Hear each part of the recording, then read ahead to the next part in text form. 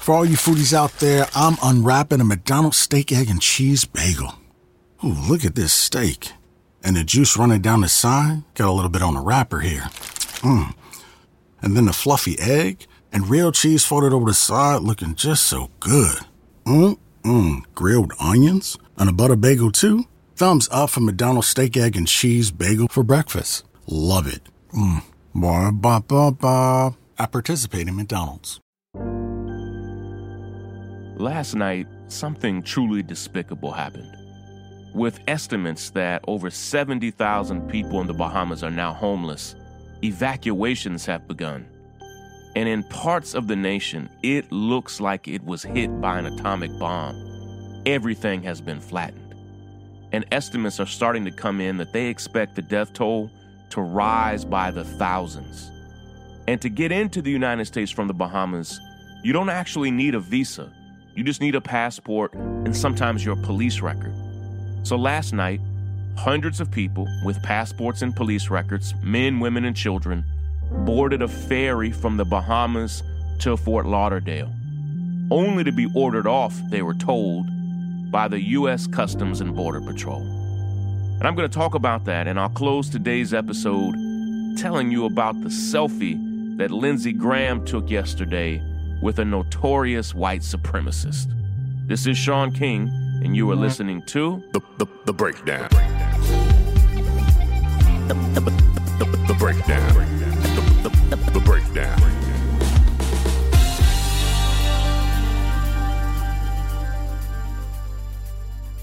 I am not a super huge fan of local television news. The coverage is often racist.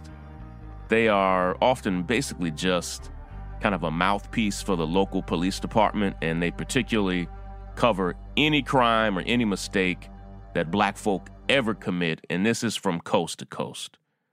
But I actually love local investigative reporters because they dig in a way that kind of the talking heads on local television news don't normally do.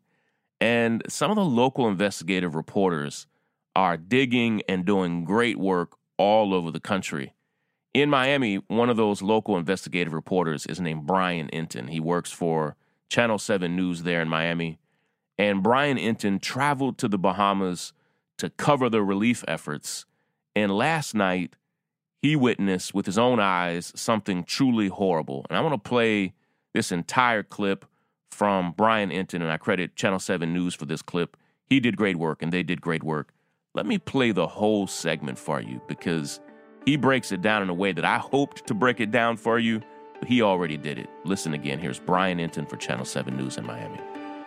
Really just a heartbreaking situation for these hurricane evacuees. We were on the ferry with them coming back to Fort Lauderdale late last night.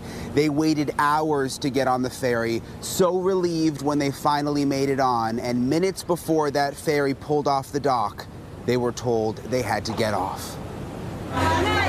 The chaos started outside the Freeport Harbor. Hundreds of hurricane evacuees trying to get in the terminal and get off their storm-ravaged island. At one point, security guards locked the doors with chains and padlocks as the crowd grew. Ferry passengers were told they could travel to Fort Lauderdale with their Bahamian passport and a copy of their criminal record. But when they got on the Balearia ferry, this announcement was made. Then you come into the USA, you will have trouble. So please, all passengers that don't have U.S. visa, please proceed to disembark. The hurricane evacuees who waited hours to leave suddenly were kicked off the ship. Among them, Renard Oliver and his baby girl. They were saying that they just got a call from CBP, and CBP told them that everyone that doesn't have a U.S. visa and who's traveling on police record has to come off. How do you feel? At the last minute like this, it's kind of disappointing. It's hurtful because watching my daughters cry. More than 100 passengers were told they had to get off the ship, and the ferry departed without the evacuees. I think this is terrible. I think they should allow everyone to come into the U.S. They originally said that you can come without a police record and without a visa, and now they're taking that back. That's really ridiculous. A huge disappointment for the hurricane victims trying to get off the island, and crew members blamed the U.S. government. But U.S. Customs and Border Protection said it was the ferry company, Balearia's fault. saying they did not work with them ahead of time. If those folks did stay on the boat and arrived, we would have processed them, vetted them, and worked within our laws and protocols and done what we had to do to facilitate them. I think it was a business decision by Valaria to remove them. They were not ordered off the boat by any government entity. It's absolutely heartbreaking. Last night, ship officials told passengers and told investigative reporter Brian Enton that they were ordered by U.S. Customs and Border Patrol to make everyone on the ferry without a visa disembark from the ship, which ultimately amounted to hundreds of passengers that had waited there, men, women, and children, that had waited there for 10 to 12 hours just to get on the ferry. Now, this morning, the Border Patrol disputes it. Of course they would. But it's pretty hard for us to take the word of one of the most notoriously racist agencies of our government, saying that it was a business decision by the Valaria and by the Valaria Ferry Company makes little to no sense, because the ferry was making that trip no matter what, and it operates that ferry service almost daily there in the Bahamas. And so saying that they did this as a business decision really doesn't add up. And what we've seen since the day Trump took office are policies and actions, particularly toward immigrants of color, that inflict cruelty on them just for the sake of cruelty. Now, that's not speculation on my part. The Trump administration has openly admitted that their policy of detaining and separating families at the border, sometimes then deporting the parents all the way back to their countries of origin, then shipping their detained children off to group homes and orphanages all over the United States.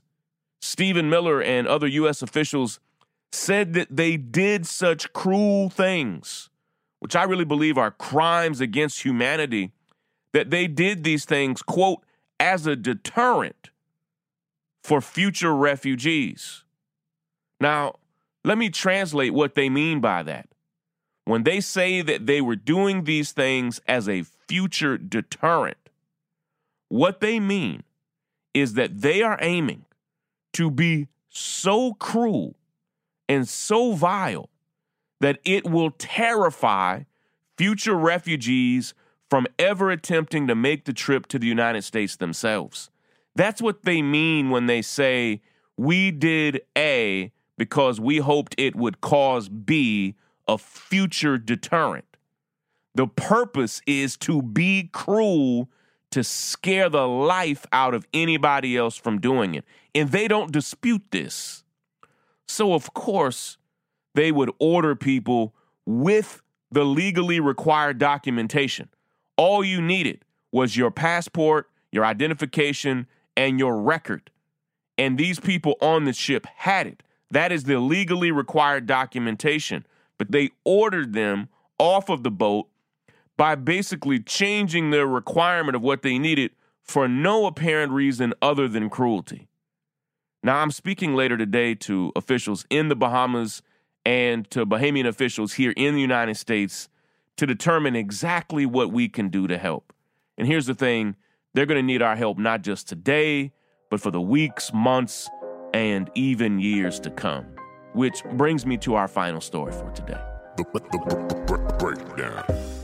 White supremacy is rising and growing all over the world. It's not just Donald Trump. It's not just the Trump administration. And it's not just in the United States.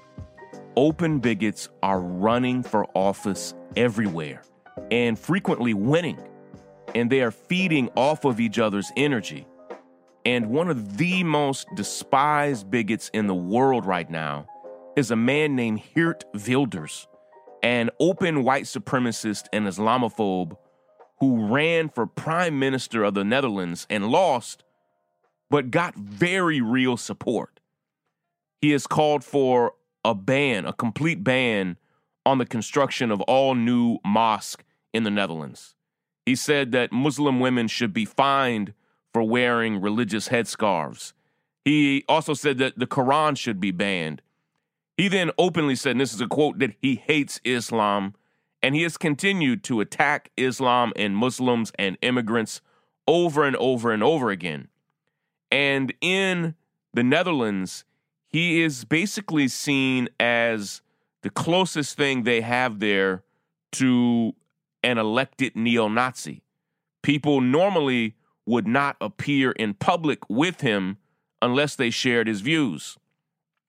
This weekend, though, in Italy at a European security conference, Geert Wilders proudly posted on Twitter a picture with South Carolina Senator Lindsey Graham, saying how glad he was to have just had a good meeting with Graham. Now, the picture, first and foremost, is weird because Geert Wilders, his head is like twice as large as Lindsey Graham's head, and people thought it was a doctored photo. Like, that's actually the original photo. So I've never met Lindsey Graham, so I don't know if he has a tiny head or if Geert Wilders has a huge head. I can't explain the proportions of the photo. All I know is that they both appear to be elated to be in each other's presence. And it appears, though, because the photo is no longer on Geert Wilders' timeline on Twitter, it appears that Lindsey Graham begged Geert Wilders to delete the photo because after widespread criticism of Graham for posing with an open white supremacist, Wilders then deleted it. Either way, it further exposes Lindsey Graham and the Republican Party for who and what they truly are. At this point, it's an open party of white supremacists. They fight for white supremacist policies and practices. They defend white supremacy and bigotry day after day after day, and then are just silent, sometimes in the face of extreme bigotry, not just from the president, but from all types of members of their party.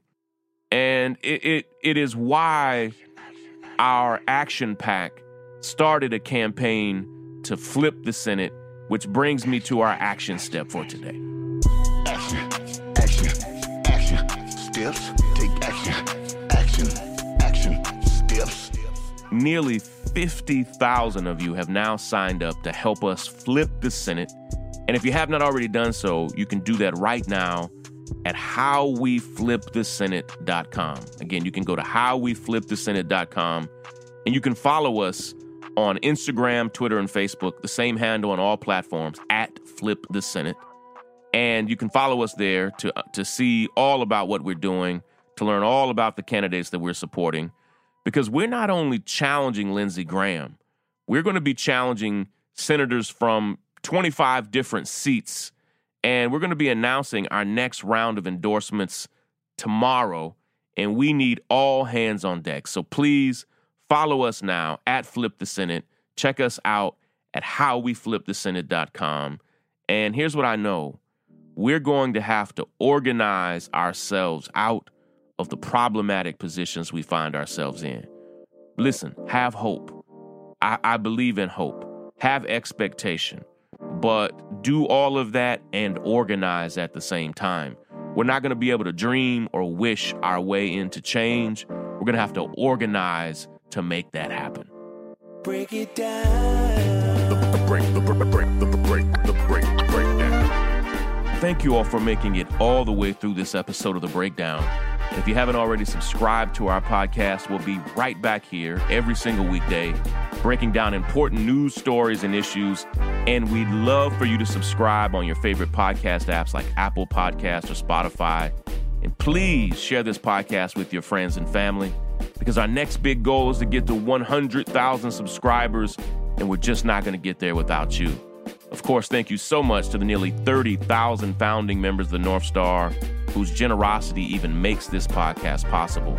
We love you all and appreciate you so very much. And if you love this podcast and you want to support our work, or you want to see the show notes and transcripts for each episode, we'd love it if you'd consider becoming a founding member of our community. And you can do that right now at thenorthstar.com. There we not only have all of our podcasts, but hundreds of original articles and stories and commentaries from some of the leading scholars and thinkers and journalists in the world. Lastly, I want to give a shout out to our associate producer, Lysandra, and our podcasting director and senior producer, Willis, for their hard work on this and every episode. Take care, everybody.